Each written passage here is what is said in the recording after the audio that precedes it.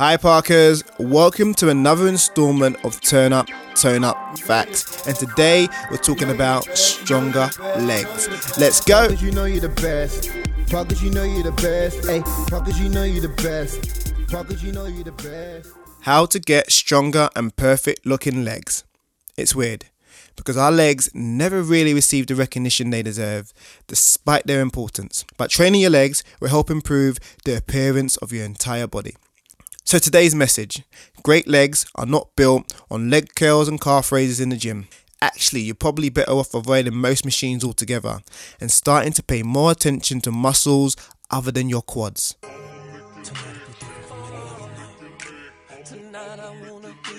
Fact: your legs are half of your body and comprise of the largest muscle groups in the entire body.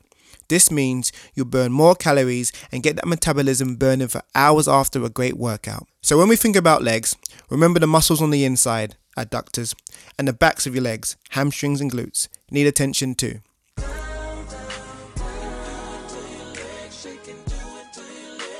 Tip: keep your core engaged at all times by pulling your belly button into your spine. This will ease the pressure on your lower back and make it more difficult on your legs. So here's our workout. Perform the following exercise in a slow, controlled manner. Duration on each exercise equals 30 seconds and rest between exercises is 15 seconds, and we're doing 5 sets.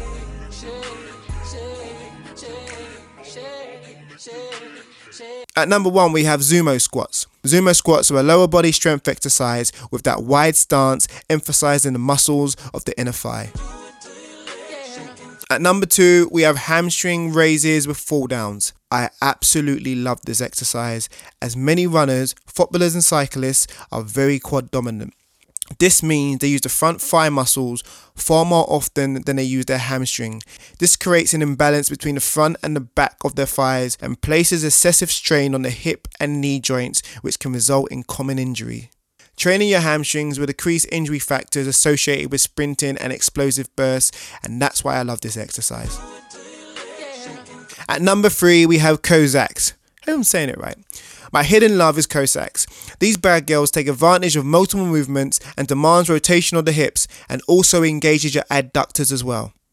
But last but not least, at number 4, we have fire hydrant circles, a fantastic hip mobility exercise, and it also does wonders for toning those buns.